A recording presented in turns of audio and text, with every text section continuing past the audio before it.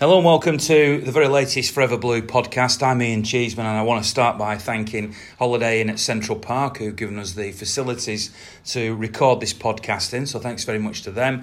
And also our new sponsor for this podcast, which is HotClick Marketing, the Google and social media ad specialist that will help grow your business. So if you're interested in them, I will, when I tweet the links out and on my Facebook page, and hopefully in other places as we go along, as they'll be with us till the end of the season, I'll try and give you links that take you to where they are so you can find out a little bit more about them if you feel that their services can be of benefit to you. So thanks very much to HotClick Marketing.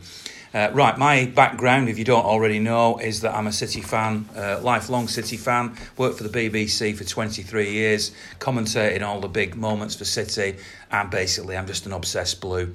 And I have with me tonight 4 special guests, as opposed to the 3 that we normally have. So let's start to my left, even though if you're listening to this you won't know which is my left and right. But who are you? Well, I'm on the left, and I'm Harlan. I'm a die-hard Blue. I can't get to every game. I'd love to get to every game. I absolutely adore this club. It means everything to me. And I absolutely adore coming down here as well and doing this whenever I can.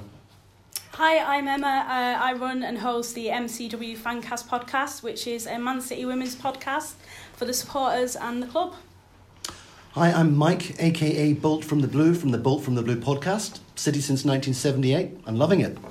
Hi, I'm Paul from Prestige Car Repairs, and at the moment I feel like Judith Chalmers. I've been up and down the country and all over the world. We're watching City. It's fantastic. Yeah, we should reveal, by the way, that I travelled with Paul to Germany last week, which is not something that you generally want to shout about to your friends. But thankfully, on this particular trip, unlike others, I didn't share a suite with him, so I didn't have to listen to the snoring. But anyway, less of that. Let's start with what happened over the weekend. There were 2 games. There were 2 cup finals. There were 2 victories. Both were on penalty shootouts after 0-0 draws. It was almost like Groundhog Day, presumably. I was sat where I was sat in the stadium at Wembley, next to a gentleman who'd been at both games. In fact, there were several people who were in that area. I was very lucky yesterday, even though it's an expensive seat, to be sat in the Club Wembley. So I was with all the posh people, didn't have any prawn sandwiches, but that's where I was.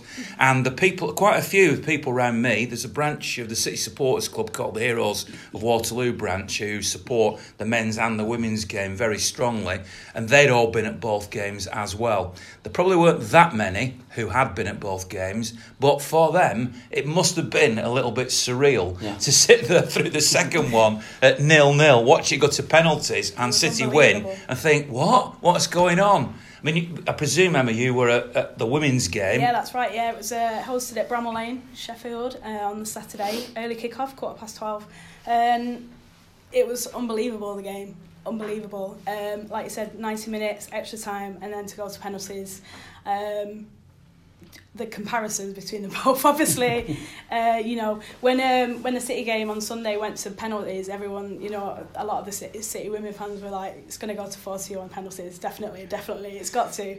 But it didn't, but obviously for both teams to get the results and for both teams to come back to Manchester with cups is just a very successful weekend for Man City. The club is very inclusive in what they do in terms of Twitter and social media, etc. Yeah. This was a perfect example, I suppose, this weekend. How do you feel from your point of view that's working? It's been a great success. I mean, on yesterday there's been a lot of content put out. I mean, the comparisons of Janine Becky took our penalty, Sterling obviously took his, and they did a really nice comparison of the two and morphed the video content together, which was really nice and a nice touch, I thought, by the club.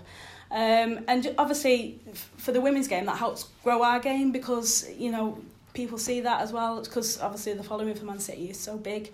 Obviously for the women to be included in that and equally have the shared success is just fantastic for the club. What do you guys think about that? I mean, I presume none of you 3 were at the women's game. I didn't go, to be honest. Did you watch it? I mean, presumably it was on TV, yeah, it was on BT Sport, yeah. I didn't. I'll admit I was at another game on Saturday, so I didn't see it. But did you watch it? I mean, I've got a little bit of an invested interest because I do one of the ladies' players' cars for her. I do sort of follow the ladies. But it's like anything. I've got so much going on in my life. Yeah. I saw more ladies' games when you were running playing in summer, weren't you? Yeah. Was it like when you started? You played in the summer. That's right. So I find it really difficult to watch the men on a Saturday and then get to the. Basically, I'd work 6 days a week, watch football, and then watch swimming. I'd be divorced. So that's the problem I've got, because I used to love taking my granddaughter. Me and Poppy used to go down watching the ladies, but then when he changed it, I just can't afford the time, and that's the problem I've got. And they're running them together. Yeah. It's difficult for me. It's difficult because obviously I look at it like a positive, because I see it running alongside the men's game, and I see it as a positive in the fact that it's being treated kind of equally, if you like. The fact that obviously we shared cup success on that weekend was great. I think if it wasn't shared, then I think that we'd probably get that much interest and that much notice, and from that I think that might bring extra people through the turnstiles, which is what we really need to grow the women's game, especially in a World Cup year as well. Hopefully that will help too. I do think it's growing, I do think it's getting better, but like you said, there are difficulties when it comes to obviously the clashes and people getting to games. I mean, the majority of the men games are on the Saturday, the majority of the women's games are on a Sunday, but they're not always at home. One's either away or at home, or there's a clash. So it is very difficult to manage. It does feel to me as if it's pulling on my time. I mean, I'm in a different position, I admit that, because I've been a journalist for a long time. So my life does pretty much revolve around City and footballing activities. And at the moment, at least, and for many years now, I haven't had what you might call... Well, I have had a normal job where I've got a salary, trust me. It's not all a hobby, but I haven't had another job that I've had to juggle to do this. But I would imagine, and Paul's alluded to it already, that actually combining so many different things. I mean, on the way here tonight, I was chatting to Paul about it, and I've got an interest in Formula One, I've got an interest in tennis, I've got an interest in other things, and that's just sport. And you think, well, how on earth can I be interested and attend everything? Yeah. A, money-wise, and B, just time-wise. Is that ever an issue for you guys? Well, just the best that I can do with what I do is just to keep up to date with the highlights, the text alerts, follow the progress in the games. You can have it set up to have notifications come through to you as goals go in, and looking at the videos, some of the quality of those goals that have been scored by the women this season have been absolutely amazing. It's incredible. They've got a great team, and they're going to be fantastic going forward. Yeah. I think for me, and I'm not going to beat around the bush with this. Obviously, growing up from 93 when I was born, started to really gather what football meant to me when I was around 7 or 8. Started to get my first City shirts at 8, 9 when I actually started to ask my parents for them. And obviously I had some dark days myself. Obviously not as many as you in here, but I had some dark days myself where I get ribbed in school. And when 08 came round, I was in Tenerife, and we were bought by the Abu Dhabi United group, and my dreams started to come true, but dreams that I never actually knew were dreams, if you get what I mean, because it wasn't realistic for us to dream this big. But my priority growing up as a child was always the men's football, because that's all I knew, and our women's team wasn't well publicised. And I grew up watching Arsenal's women in the FA Cup, women's FA Cup final. Watching. Was it Doncaster? Doncaster Bells. I looked up to Walt Powell as a young kid. Thought she was a superb England women's manager, and absolutely adored watching women's football when I could watch it. But men's football was always my priority growing up. I'm not going to try and pretend that I adore women's football as much as I adore men's football. We said that the other week, Paul. But I still get a buzz when the women win. I still get a buzz. It's an amazing buzz that I get, even though I wasn't part of it in the ground. I get that City You're buzz. Still proud of it, aren't you? City have won. It's City that have won, and that's how I see it. Yeah. So whether that inclusion of the men and women's game and that fusing of the games together is done by the club or not, it's still done to me by myself. It's still City. There's still Manchester City women. Yeah. Even with the women bit off it, yeah, and they'd still played, it's still just City. Yeah, and we've won. And New York City win, and I get a buzz. If Yokohama win in Japan, I get a buzz. See, I don't. Anyone that's connected, because it's part of our... So Barcelona have a handball team. right? And they have a mini stadium, which is quite close to the main stadium, the Camp Nou. And it's an indoor facility, and it's very impressive. I've walked into it and seen it. It's all in the same colours, etc. And I think if City had a handball team, would you any of you have the same feeling? Would you have the same feeling? Would you think, well, this is a Manchester City brand, if you like, so I'm going to be interested in this. I wasn't interested in it before. Now, this might sound like I'm going off the point a little bit, but I've also heard people say when they compare the men's game to the women's game, you can tell me if this is a valid argument, because it's said to me a lot. Think of them as two different sports. Don't think of them as the same sport. Don't compare one to the other. Of course, it's the same rules, it's the same principles. We do understand it, and I used to have a fascination for ice hockey. And the reason I loved ice hockey was because I thought, I get this, goal, shot, it was what I was used to. So are we right? So I suppose there's a long-winded discussion here that I'm trying to introduce, which is, do we follow women as men who've been brought up on the men's game? Do we follow women's football just because it's a Manchester City brand and it wouldn't have mattered if it was handball, tiddlywinks or whatever? Or should we, or are the two sports different? I'm throwing a few things in the air. I personally think now it's like, and this is my honest opinion, I think that the club now, not indirectly, they've not meant to do it, but they're forcing you into wanting to like the women's football because it's part of the club, if you get what I'm trying to say. So which could be handball. But it feels like now, if I don't get as excited as I'm supposed to get about City women's football, that I'm disloyal to that, or it's as if like I've got to be as enthusiastic about the women's game as I am about the men's, but that's never going to happen. And I can categorically say that will never ever happen. They will never be as important to me as the men. But they'll be as important to me. Do you know what I mean? But the game itself won't be. But I still love seeing someone smack a ball from 25 yards and go in the top bag. Do you know what I mean? If they do that, I'm just as proud of it as if... When so before the rebranding, before the Same City, Same Passion campaign, did you follow women's football? From afar. So social media, I'd always watch the highlights. Me and Jess would sit down with a brew and watch the 5 to 10 minute highlights on the website. And like I say, if the ball at the back of the net, I'd get the same buzz as if a men's player hit at the back of the net. Yeah. But it's because it hit at the back of the net. It wasn't necessarily because I loved women's football, but I was proud because it was City. Do you know what I mean? But I was proud when Arsenal won the Women's FA Cup because I was proud that women were doing well in football because I love football. But what I think is interesting is the way or the extent to which our owners have forced that Stretford lot to follow us and react to what we're doing. We all know that they hired Mourinho because we got Pep and there was no one with the same worldwide profile.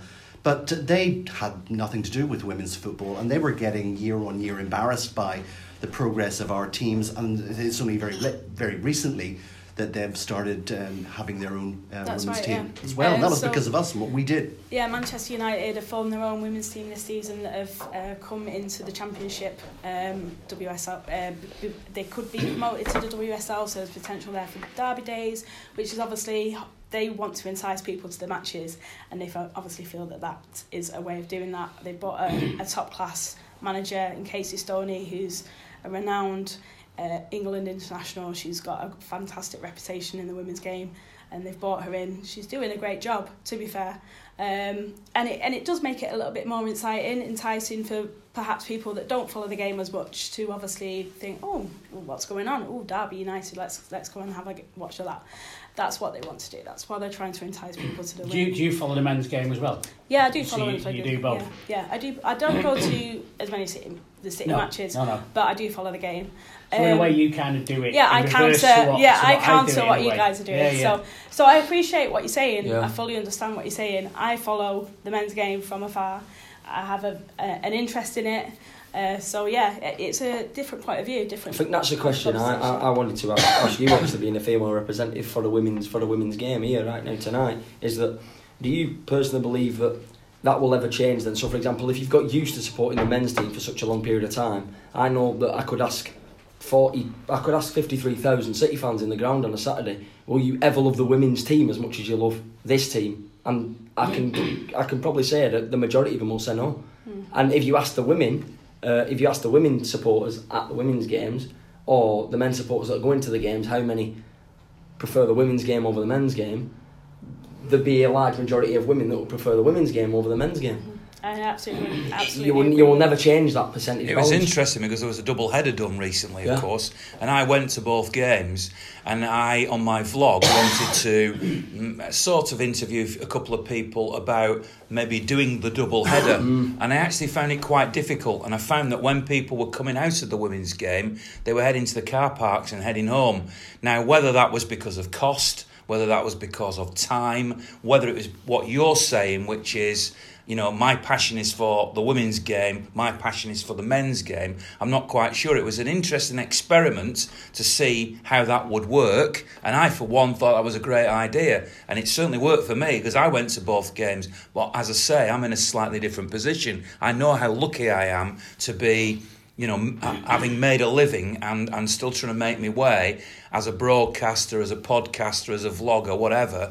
But not everybody's as lucky as me. So therefore, you do make the choices, don't you? And do you still feel it's polarised then? I feel that you're right there in the fact that it comes down to affordability. A lot of families go along to the women's game because it's affordable. You can take a family of 4 for under £10. I mean, that's for the value for money. That's incredible. You know, if you did the same thing at the Etihad, you'd be paying, well, way more than that, let's put it that way. So, you know, obviously that does come into play. I think that is probably one of the main reasons. Like you say, a lot of people, they're an invested group of people, and the majority of them are Man City season ticket holders for both women and men's game, and they do come across problems with clashes and things like that. They are more prone to go along to the men's game because they paid more money for the season ticket. Why not? You know, and it is frustrating that the clashes do happen, and unfortunately they are just something that we have to accept, that, you know, they do happen. Going forward, I don't know how they could, you know, change that and make that any better. We've got so much to contend with the schedule. One thing that's a bit different with the men's team is that we don't lose players. We don't sell them to our rivals. But I've noticed that a couple of our best players have gone to Barcelona. Yes. They've been transferred. Tony Duggan. Yeah. Tony Duggan has gone to Leon, didn't she? That's right, yeah. It's Christiansen as well. We have lost a few big players to bigger clubs, but, you know, that's their progression. They want to obviously win trophies, and unfortunately last season we weren't able to do that. We've had a good start this season, hoping now that we can obviously keep that momentum now going for the rest of the season. That's where we want to be, to the point where, like the men's team, they don't want to go anywhere else. They want to stay with us. Hey, and I've got an interesting slant on this. This is just a different way of looking at it. For example, I'm not a massive Manchester City women's, you know, team supporter right now. Now, let's look at it. Let's look at what people are criticised for outside of the club right now, and it's, you're a glory hunter because you now support City because they were bought by the Abu Dhabi United group. They're successful, they've got great players, they've got some of the best on the planet, they're winning things, they're successful, they're winning trophies. If I was to now start supporting the women's team because they're successful, I'd be a glory supporter. Yeah. But I wouldn't have supported them it's anyway. You know, isn't it? This is like following the ladies' teams now. This is like following Man City when we first started playing football, because it's really new, isn't it? Really, I know it's been going for years. It's coming into the fold now, yeah. You know, before it was just played as, you know, like a, don't mean this disrespect, it was like a bit of a pub team. Doncaster Bells, they're the ones I can always remember, and they kind of, you know, they were the forefront of it all for me. That's what I can remember doing. So they're starting right at the beginning of it now. So I don't really think we can have glory hunters. I think we've been thrown in straight in the middle of it, haven't we? We're starting now. So whatever, your grassroots now still for the women's game, really. We've had a hugely successful few seasons, really, under Nick Cushing. I mean, you know, in our first season, you know, again, we won the League Cup. We had a treble-winning season in 2016, which was massive for the club. That really, really set the benchmark as to where we were. And, you know, from there, you know, we've been fairly consistent. We didn't have a very good season last season. You know, we were rife with injuries towards the end of the season. We didn't have many options. You know, we almost became a bit predictable, and, you know, we got tired because we had no options. So this season has been quite different. We've brought in some really good players, Caroline Weir, we've brought in 2 internationals, Tessa Woolard, Janine Becky, Lauren Hemp, a really good young prospect that can offer some longevity to the club. And it's been an exciting season. We've played some really good football. We're unbeaten. We're one of the few teams in the country at the moment that's unbeaten domestically. We got knocked out of the Champions League pretty early, which was quite disappointing. But we're on course. If we carry on playing like we're playing, it's in Arsenal's hands really. We just need to be there to get the points and win our next few games, and it could be a treble winning season once again for City. That's the hope, that's the dream. Fingers crossed that it is. Yeah, absolutely. Let's hope it's 7 by the end of the season. Yeah. Now I want to broaden out the subject area now and move away from that. So I hopefully comment on what we're talking about. Give us feedback. It's not the last time I'm sure we'll talk on this subject. We can't ignore the men's game, the final at Wembley.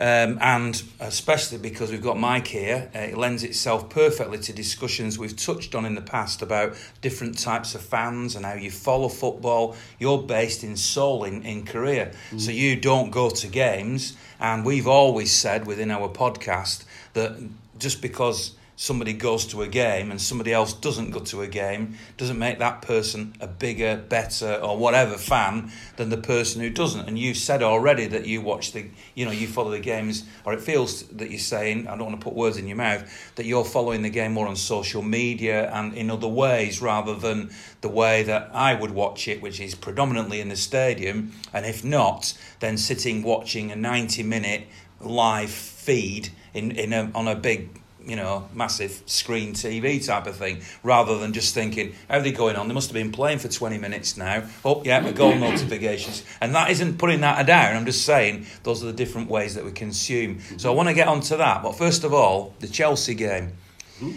My personal view is that and I certainly don't want to sound negative because people criticise you when you're negative. I don't think it was a great game. For the first time this season, and I love football, and I love City, and I'm obsessed with it, and I go home and away, and I've done it all my life. I found myself a little bit bored at Wembley during that game. It was a dog of a game, really a dog of a game. And Sarri had set up with a clear strategy of containment and spoiling, and they did it very, very well. Is it all down to Chelsea then? No, we were great in the build-up, but again in the final third we were not as penetrative as we normally are. We were off the game. We were absolutely wonderful in the first half, totally dominant. And I was just thinking, oh my gosh, if this goes to penalties, I don't think I could live with it if Chelsea won, because they just didn't deserve it. No. There was only one team trying to win the game. They came into it a little bit more in the second half, as we all saw, but there was only one team that deserved to win that game. But absolutely, I mean, for fans who were expecting the thrills and the spills and the goal-mouth action, were disappointed about that. But nonetheless, City deserved to win that game. What do you guys think? I mean, I was very, very underwhelmed about the whole occasion. You went? I went to the game. Got up at 5. We went down on a coach. The traffic was murder because of the fog. Typical. Oh, it was even worse coming back at midnight, trust me. Yeah. So it was just the whole day. It's a long journey down. It took longer than it should have done. We got into the ground, and it just, I don't know. It might have been because I've just come back from Germany. I set off that Monday night, so I might have just been tired myself. But speaking to other fans around me, it was very underwhelming. The whole game was.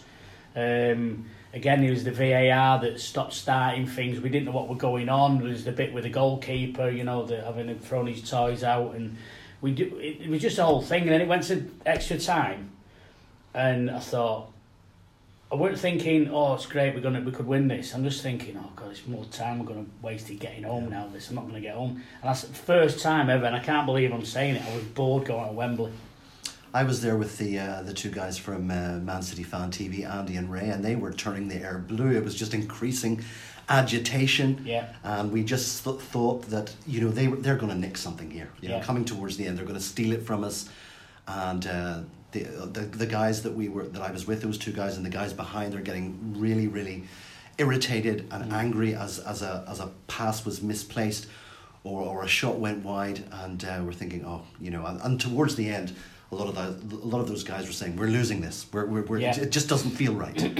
Yeah. But then I think everyone brightened up a little bit when Leroy Sané came on, because we know what he can do, and things changed a little bit from then on in. He did in the extra time. It kind of kicked up a gear, didn't it? A little So bit. from your perspective, Mike, obviously for you it was a relatively rare event to be there. Yeah. So I'm assuming therefore that the things that Paul's talking about, which is again not in a detrimental way do I say this, but you're almost dismissive of it because you've done it many, many times. So you've got two very different perspectives. And if I read you right, and I spoke to you on the way down here, the actual going to Wembley novelty has worn off. Absolutely. And you said to me that if City get to the semi-final of the FA Cup, your supporters club branch, which would normally have a coach or people going, you've already decided that no, not happening, not going to Wembley again, maybe the final. Yeah. And people will be shocked at that. And Mike's nodding along, and he's probably thinking, blimey, I'd want to be at every final if there could be. Yeah. But you haven't had that. Unbelievable. Why do you feel like that? Why? Just because you were just so underwhelmed by it? I'm bored. I'm bored with the whole Wembley. Just to make it clear, is it the match we're talking about here, or the atmosphere, the Experience. the experience of Wembley. Really? It's quite surprising. Because I travel all over Europe with Ian. We go to all the European games, and Wembley's the biggest hellhole to get out of all of them. I agree with that. I'm not talking about the fact that I'm going to Wembley, and it's like, well, City's at Wembley again. Well, I don't think I'll bother.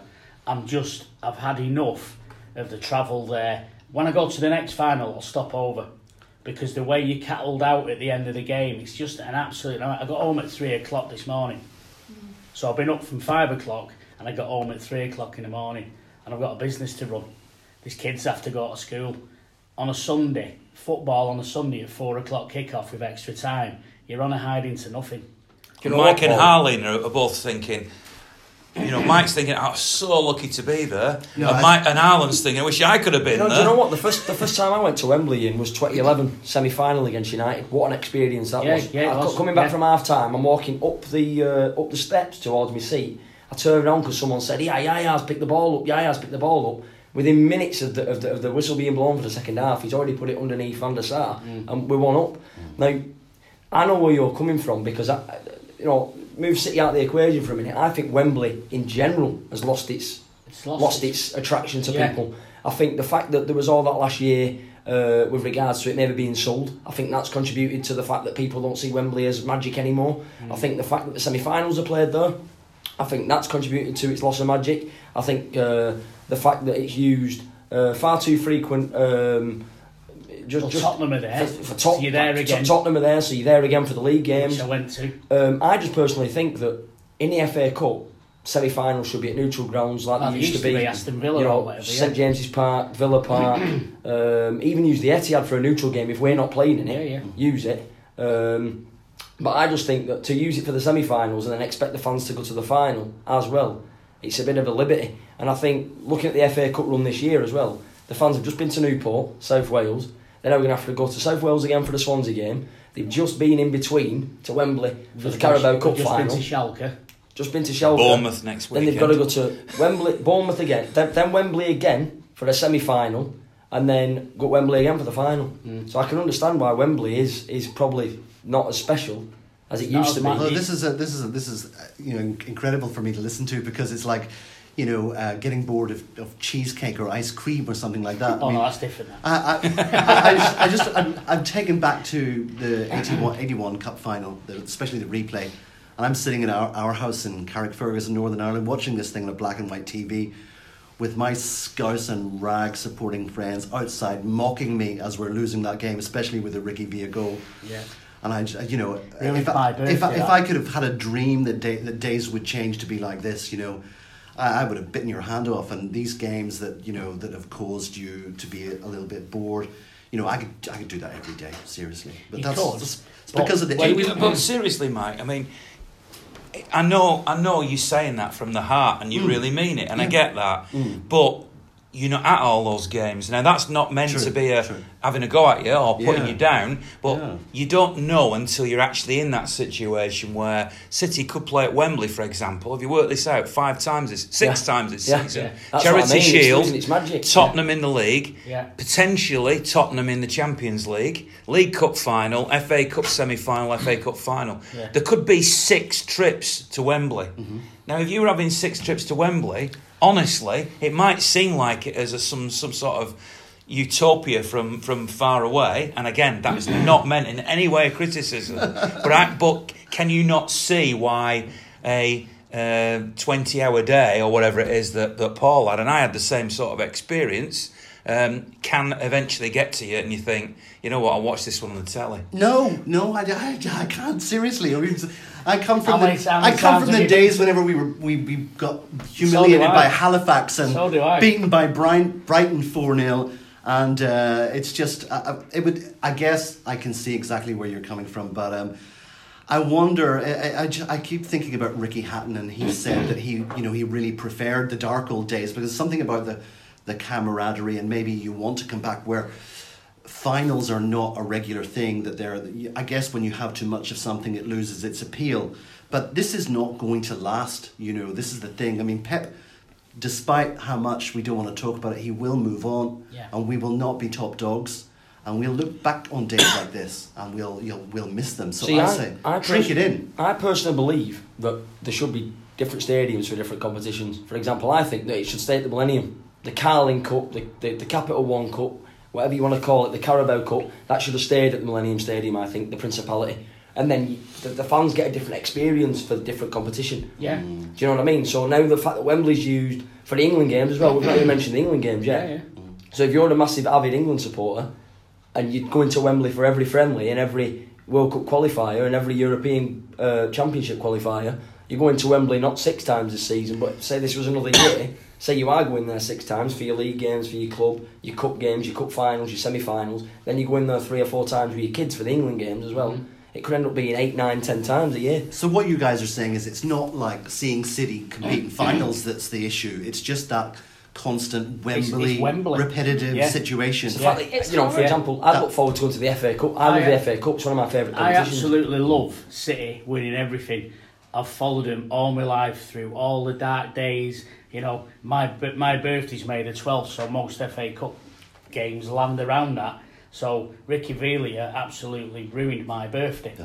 So I'll never That forget could be it. the And book, I hate that. I could see that being a book. I could, yeah, the title. And I hate him for it. What a fantastic player, but I hate him. And feel so sorry for Tommy Hutchinson still. It's like, but I've got to be honest about it, and that's what we've always said. I love seeing City win the cups, and I said to you on the way down, I can't believe I'm going to say this, that I'm bored of going to Wembley, and it's not I'm not being blasé about anything about following City.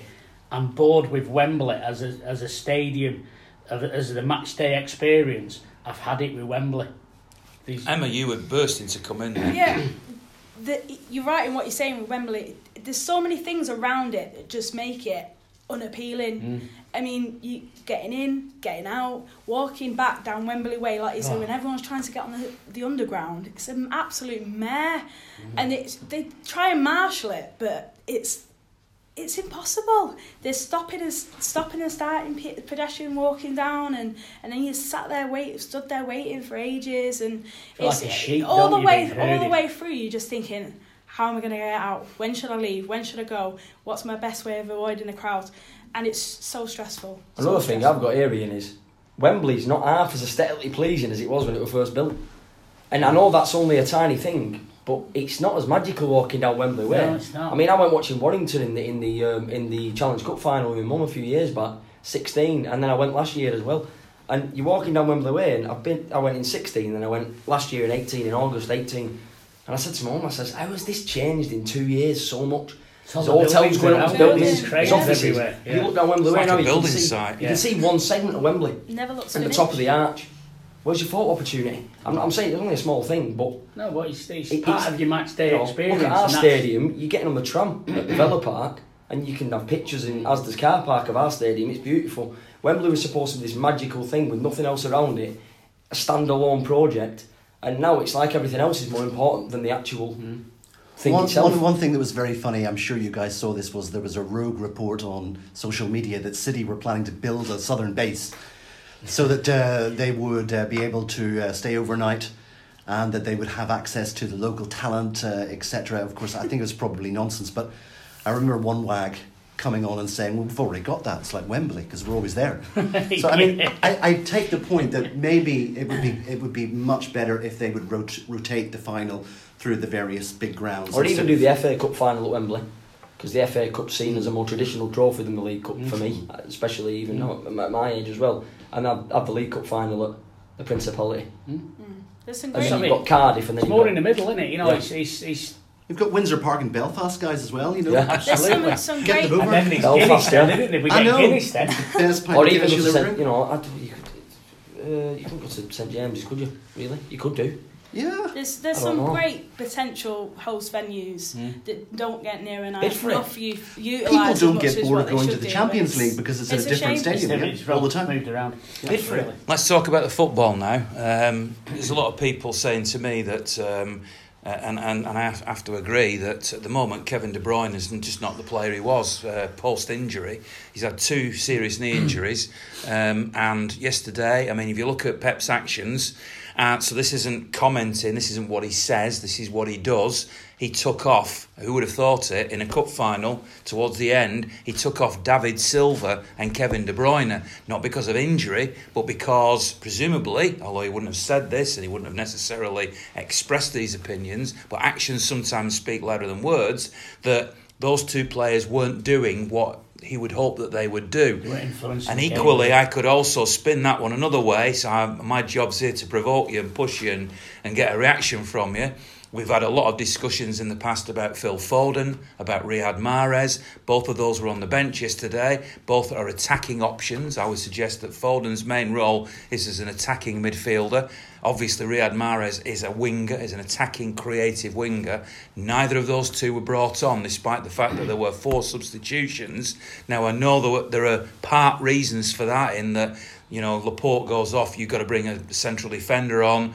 You know, so I know it's not quite black and white, but I feel as if you could read quite a lot into what Pep did rather than what he says in what we saw yesterday, in that Kevin De Bruyne, I can't believe I'm saying this, hasn't, in the last 3 or 4 games, has just not been Kevin De Bruyne. Yeah, and I'm going to jump in here because I might get slated for this, but I don't care. I personally think that Bernardo Silva's the best player that we've got in that squad all round, and I think that if it's a choice of Bernardo and Kevin De Bruyne playing in that central attacking midfield position, I'd go for Bernardo Silva all day long. Kevin De Bruyne is more cutting edge. He takes more risks. Now. That's what I'm talking about now as well, though. But I personally think that I'd rather play Bernardo Silva in the middle of the park rather than out wide on the right. I think he's wasted out there. Yeah. But I think that if it was a choice between him and Kevin, now or even at the start of the season, I'd always play Bernardo Silva in there. But I think Pep knows that. It's not really a choice between those 2. I think, isn't it, a choice between KDB and David Silva, because they're both out of form. And I think most 90% of City supporters that I've spoken to, they want Bernardo Silva in the middle. It's a question at the moment of who partners him. Yeah. It's Fernandinho David Silva for me. David Silva's a bit out of form too, you know. But I think in their the last link few up, games. their link up's unbelievable. Yeah. David Silva's I think he's possibly his legs might be going. But I think He might KDB needs to get back into form, and I think that you'll see David Silva coming off the bench, because most people feel he's just about turning the corner and on the way downhill age-wise. So, you know, we want to keep him, but we don't want him to be playing the majority of games. He needs to be coming off the bench or playing not quite so regularly. Needs to be looked after, doesn't he? He does. Yeah. I love Kevin Mee. I do love him. I think he's an outstanding football player. But I think that in Kevin's mind now, he believes that he's undroppable when he's fit. I think that when Kevin De Bruyne is fully fit, he believes that he's undroppable, and that it's the other players. So, for example, your David Silvas or your Bernardos. If, for example, Mahrez was to come into the team and have a stellar time, or Sane and Sterling was starting, and Bernardo couldn't go out on the right hand side, that Kevin believes that he wouldn't be dropped for anybody.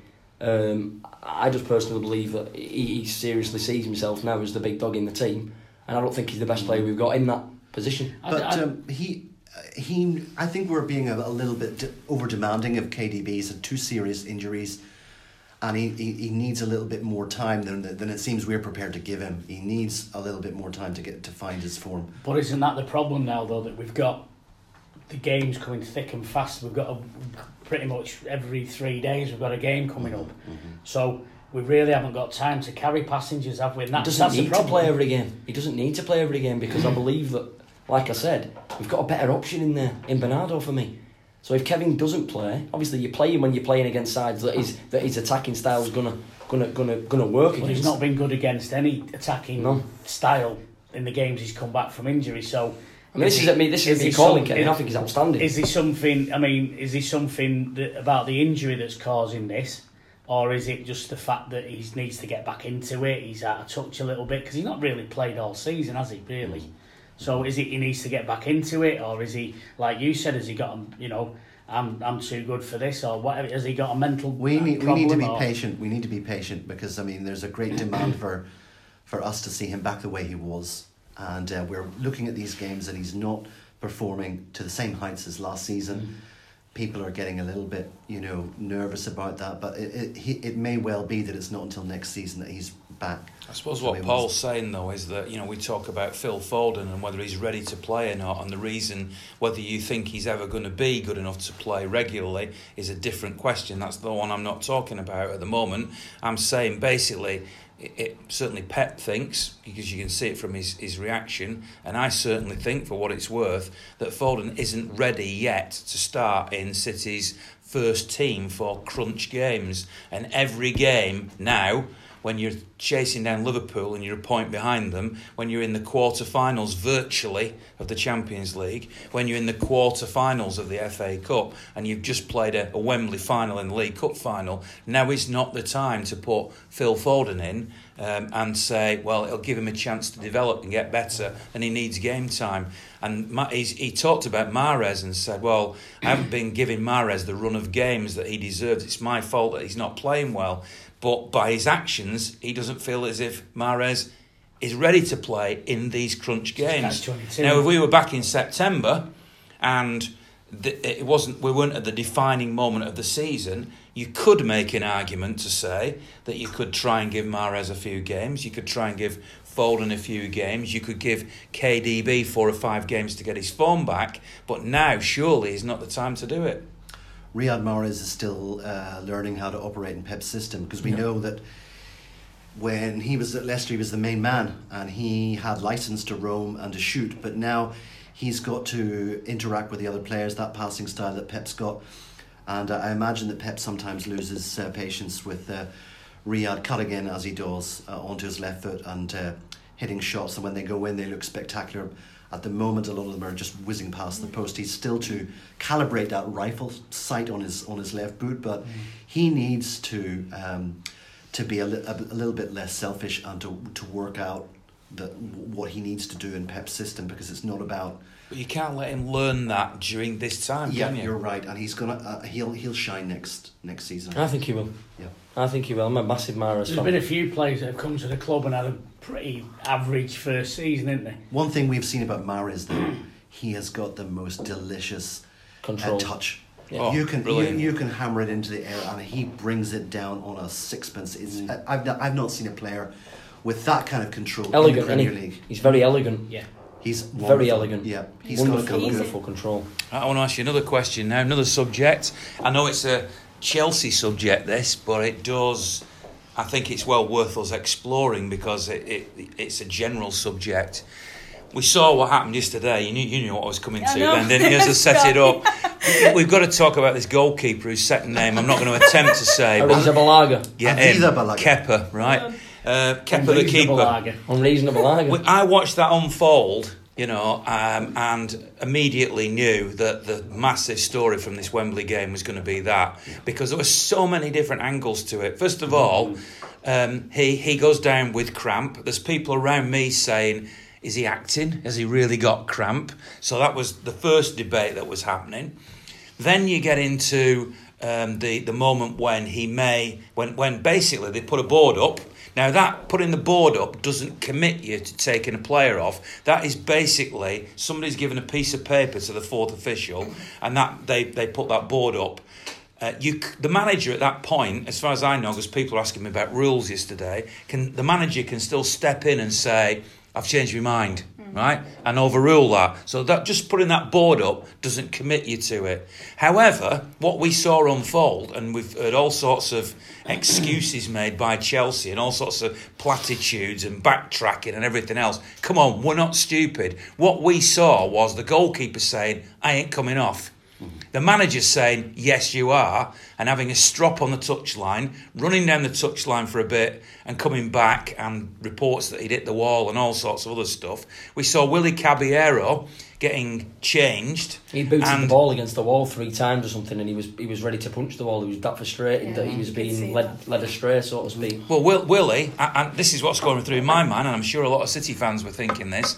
Willie's the hero from the League Cup final when we beat Liverpool on penalties. The last thing we want, I'm thinking, as this is unfolding, is I don't want Willie to come on. So I'm actually thinking to myself, go on, Kepa, you refuse to come off. I didn't want him to. I wanted him to. And it happened, and then you think, so now so we can talk about that if you want, but let's transfer this the other way around.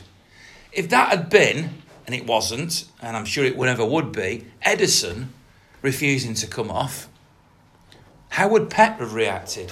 What would have been the consequences?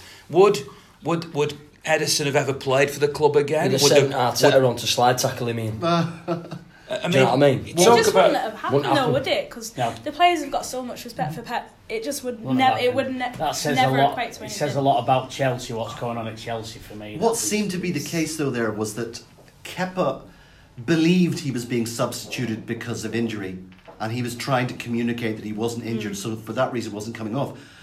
But for a lot of the rest of us, we thought that Sarri was bringing him off, possibly a bit to do with the times he went down, but because that we all know that Caballero is a penalty specialist, and I think that it was maybe a combination of those two things that led to that, and to this nonsense that came out from Chelsea about there being a misunderstanding, and everyone sees through that. It's basically the case that Kepa thought he was being substituted because of injury, and he knew that he wasn't injured. But it's. But he just point blank refused to come off, didn't he? I've never seen that. Ever. Well, we've seen that with Carlos Tevez in Germany. Remember? Yeah, that's something similar. to come on, didn't he? Did he refuse to come on? He refused to come on. Yeah. I mean, the point I was going to make there was that if you look back to the incidents when, because he was time wasting all through the game. Yeah, he was. Any opportunity he got, he was wasting time. There was 2 incidents that I remember where we were getting on top in the game, and we'd had a shot on, and he went down, same corner, went down and stayed down as though he was injured.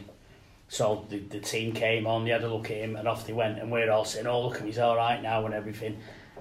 Again, in extra time, it went down again, and I said to me, mate, I said, this looks like they're basically time wasting, and they want to get Caballero on.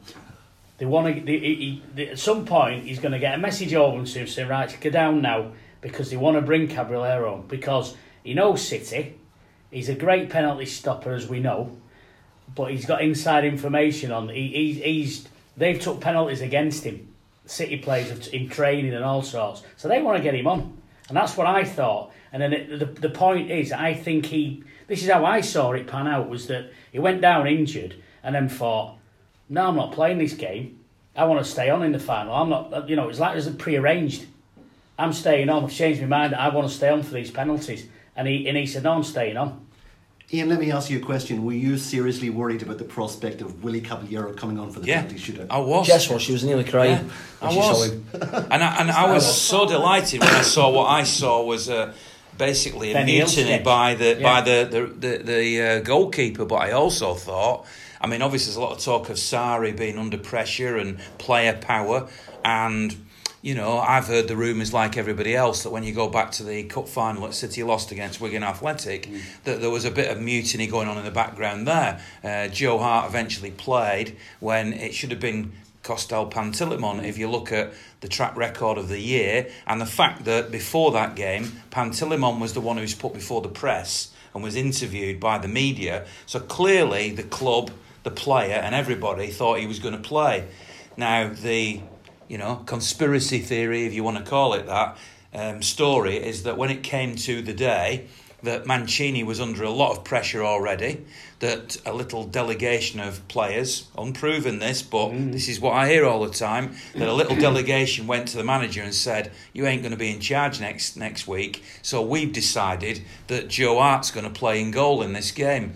We saw what happened. City lost to Wigan. Whether that was part of it, I don't know, but it can't happen, surely. If it did happen like that in that cup final, which none of us probably will ever know, unless somebody writes a book about it who was directly involved in it.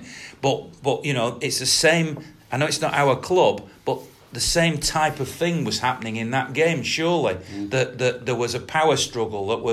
There was the 24-year-old, is he, or whatever, Kepa, saying to this manager who's under pressure, no, I'm deciding you're going anyway. That we don't like you. I can't help thinking that was part of it too. I kind of felt Sarri's helplessness. I don't know about you four. Like I felt sick to my stomach for the guy. Do you know what I mean? I put myself in. You can't put yourself in someone else's shoes. That's a silly thing. You can never do that because you're not that person. And you might have different size feet. Empathise with him. Do you know what I mean? And I'm looking at him, and he looked lost. He looked like, even when he went to give the team talk for the penalties, he's walked into the circle, walked out, and he's just fiddling about. He didn't know what to do. Like he's saying it's a misunderstanding, but surely Kepa would have gone over there and said, Sorry, boss. Sorry, Gaffer. They were still arguing with one another. Who's the captain of Chelsea? Who was the captain of Chelsea? Aspilicueta isn't the captain, isn't he? Was it? Well, he's the leader. He thinks he's a leader, doesn't he? Yeah. Surely it's the captain should have sorted that one out. But I watched it on YouTube today, and it was like a 5.5 minute sort of devoted to and it was like all it needed was Benny Hill music playing to it. But even if like Sarri was to go and the next manager was to come in, and you've just seen the attitude and how they've responded to that whole situation, you'd be a bit reluctant to take the job, really. Well, one of the theories of Pep coming in and Joe Hart going immediately was that it was still an aftermath from that situation, that they'd identified a problem in the dressing room. Yeah. And that was why it was dealt with. Again, unproven. No. But it's certainly something I've heard plenty of times. There's a number of players who left at that Sarri time. doesn't help himself, though. He's too honest, and he's come out with those comments about not being able to motivate his team, and the press are on that because they love a manager that doesn't do the media speak, or they give away nothing. If they got a manager that likes to say what he really thinks, that's a headline every day. You think he's given Kepa and other players ammunition to throw back at him by doing what he's done? Yeah. But if that's his coaching style and it's got results for him elsewhere, because I'm led to believe that he did it in Italy as well. Obviously, I couldn't understand what he was saying when he was in Italy, but he was probably doing just the same thing. But maybe he had a group of players that didn't mind responding to that way of managing. But another thing that he's done is he's trashed a media darling. He's put Kante, who has been acclaimed as the greatest defensive midfielder in the world, stuck him on the right, brought his man Jorginho in there, who can't defend, who's a bit of a quarterback type of a player, and he has given the journalists, if you listen to those guys on ESPN FC, the two Scotsmen, Stevie Nicol and Craig Burley, they go on and on about this. You've got to play Kante in his natural role. What is Jorginho doing in there? And he has given the scribes in the media ammunition to go after him, and they're doing it with relish every day now. The thing is, going back to the actual incident itself, I personally think that if Sarri was ever going to put Caballero on for the penalties anyway, he wouldn't have made that decision with about a minute to go. I think he'd have known at half time, in extra time, right, it's getting a bit too close for comfort now. These penalties are 15 minutes away. Should I put Willie on so he can get prepped? Stick him on, let him get a bit. I personally don't think that was ever in the equation. I think Sarri was reacting purely to the fear that his goalkeeper was injured. Made a decision, and then he had a straight-out rebellion from the play. I think all these conspiracy theories about bringing him on to save penalties, whilst me, as a City fan, was anxious about that possibility, I mean, I can never prove it, and we might hear somebody say something that completely shows that I'm talking rubbish, which we're the first time I've done this, but I personally feel that was not part of the equation. He would have. Well, that's what I mean. In that defence, he would have brought Caballero on earlier if that was what he wanted, because he'd have wanted him to be warm. You wouldn't want to bring a keeper on with a minute to go, give a quick team talk, and expect him to save the medical staff are in radio communication, so they'd have gone back and said, no, he's done, he's coming off. So that's when they'd have made the change. Yeah. So surely, if that's the case, and that will have been said, but he had cramp. How does a keeper get exactly? cramp? You know what's going to be really interesting? Hang on a minute, my wife gets cramp in bed. She doesn't play football. We don't want to know. Oh, I realise saying that may have been took the wrong way, but you know what? The point I'm making is that ordinary people. And I know that goalkeepers and professional footballers are not ordinary in that sense, but anybody can get cramp if you turn your leg in the wrong direction. If you twist it, overstretch it, you can get cramps driving a car. Did it happen twice? Yes, it did. Yeah. It's a miscommunication and it's a misunderstanding. But it happened twice. But it's the behaviour when after City were on top and putting massive pressure on. That's so the conspiracy theory. He was told, I don't care what anyone says, he was told any opportunity, slow the game down. That's fair. What's going to be fascinating is if it is as Chelsea say that there was a miscommunication, then surely Kepa will be in the team in the next game. Yeah. Let's but see if what he happens. has rebelled, if that is the case and there was a misunderstanding, a miscommunication, forget that for a minute. There was a miscommunication. It's Kepa's behaviour after that that's disgusting. And I don't think a player that does that should be. I'm glad he did. That's enough about Chelsea. That ball went underneath him, didn't it? And it was fantastic. Doing it for me. Let's just bring very quickly to two more subjects to the front here, just and just briefly this week. But having Mike here from Bolt from the Blue is a long lost, far-flung Blue, let's call it that, not long lost. I do want to just briefly ask you, because you must have an opinion on the debate that we have. I mean, I had a Turkish supporter on my podcast, on my vlog not long ago, who got a lot of stick for saying, admitting basically that he was a bit of a glory hunter. That's one aspect of it, and he comes and watches a couple of games. You, as a far-flung Blue, do you get stick? And do you think it's fair that, does anybody judge you as not being a real fan? I think what gets lost in the debate is about whether you started supporting City after they got oil rich, or whether you're an expat Blue. Now, most of the people that are very vocal on it and respond very angrily to suggestions that they're plastic are expat Blues. They are from Britain, and through their career they ended up somewhere else, and because of that they can't come. They are as blue as anyone else. It's just through their job they have to watch games on TV or live streams, and so I think that's an important thing to recognise. But if you see the way that City has taken off in America, and a couple of people that have regularly contributed to our podcast, Victoria Gregory, for example, she's the chair of the Chicago Blues. I know Victoria very well. She's got a crowd of passionate Blues there that get up at all hours, with snow up to their knees. They're really, really passionate, and they are incredibly knowledgeable. And then there's the two guys, the Noisy Neighbours, one of the most popular and funny podcasts out there.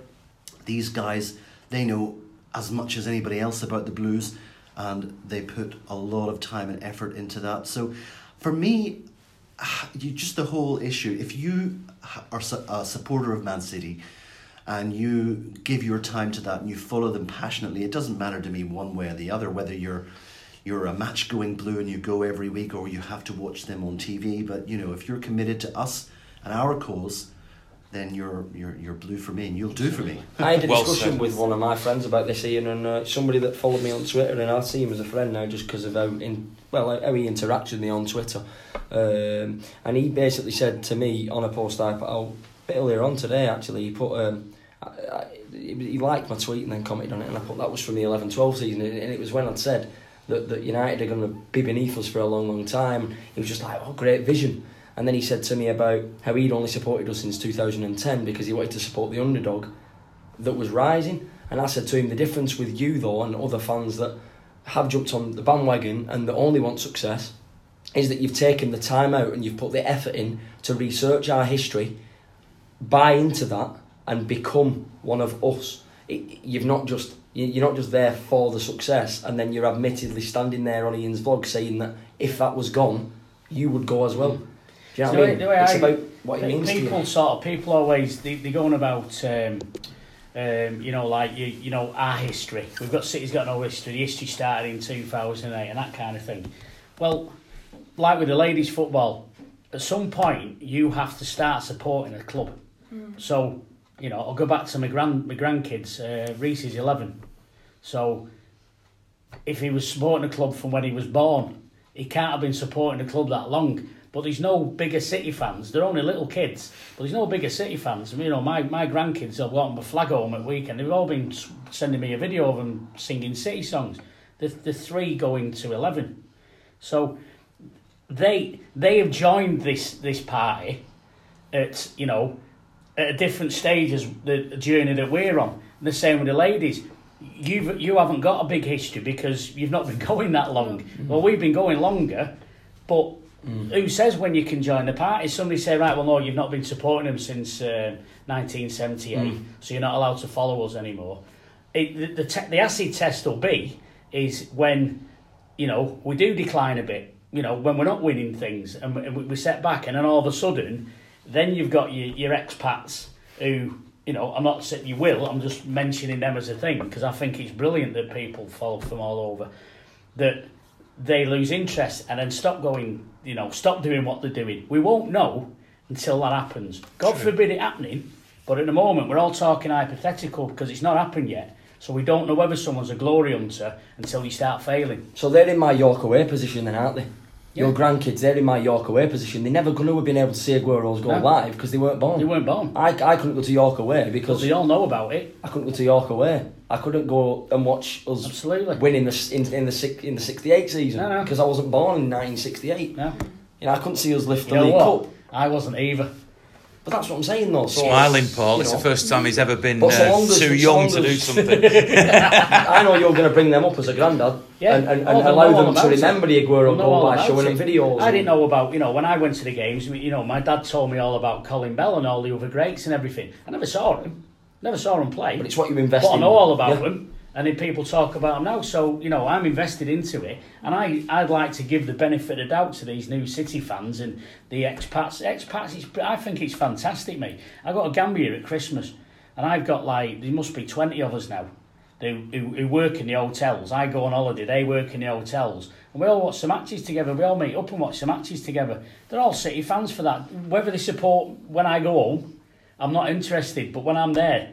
We've got a little group. And a good example is, Colin Savage, Prestwich Blue. He took his son to games at City when he was, a toddler. And then, of course, later on, he gets a job in America. Colin goes out there and visits him.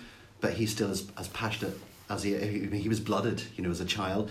And it doesn't leave you. So, I mean, you can't tell me that guy, even though he may be watching the majority of games on TV in the States, is less of a blue than any of the rest of us. Absolutely. So. One football family. Listen, you guys have been brilliant tonight. Thanks to you all for coming down and contributing. Thanks very much also to Click Marketing, the Google and social media ad specialist that will help you grow your business, for being the sponsor of the podcast. There's a few exciting things, I hope they're exciting things, on the way soon. For example, I did a sit-down interview with Andy Morrison, no holds barred, hour long, which answered some of your direct questions via Emily, who sometimes is part of the podcast, but also he talked very, very frankly about some of the dark times and some of the highs that he had in his life. And I'm planning to put that out as a podcast this has obviously been just recorded after the Chelsea Cup final, so about 10 days on from that. And other things we've got planned coming up are to do this podcast live, perhaps on YouTube, on doing a video version of it. So there's all sorts of things that might come along. So keep your eyes open. Thanks for subscribing. Obviously now we're available on all platforms, iTunes, Spotify, the rest. It took a little while to get there, mainly on SoundCloud. That's the sort of home base for it. But thank you very much for listening. Just very quick, Emma, what's your activity is? I'm on Twitter. It's at MCW Fancast. You can follow the podcast on there, and we update and post out weekly. So have a listen to that. Thank you. We've also got Bolt from the Blue. Website is bultfromtheblue.live, and we've got the podcast on SoundCloud and iTunes and pretty much every channel. And I'm on Twitter at bultfromtheblue, BLU, because someone else got the BLUE, so I had to settle for that. Paul fixes cars, and Harlan does some stuff of his own. Yeah, I'm at our 13th man. Got it right this time, Pauline. Yeah, at our 13th man on Twitter. I just look at football from an outside of the box view, pardon the pun, and I try and look at things that, you know, not at face value, things that aren't just black and white. Try and look in between the lines as well. You've all been very valuable contributors tonight, thank you. We'll do another podcast Monday evening next week, which will be available then late Monday evening in the UK and on obviously the rest of the week. And look out for that Andy Morrison one. So see you all next time.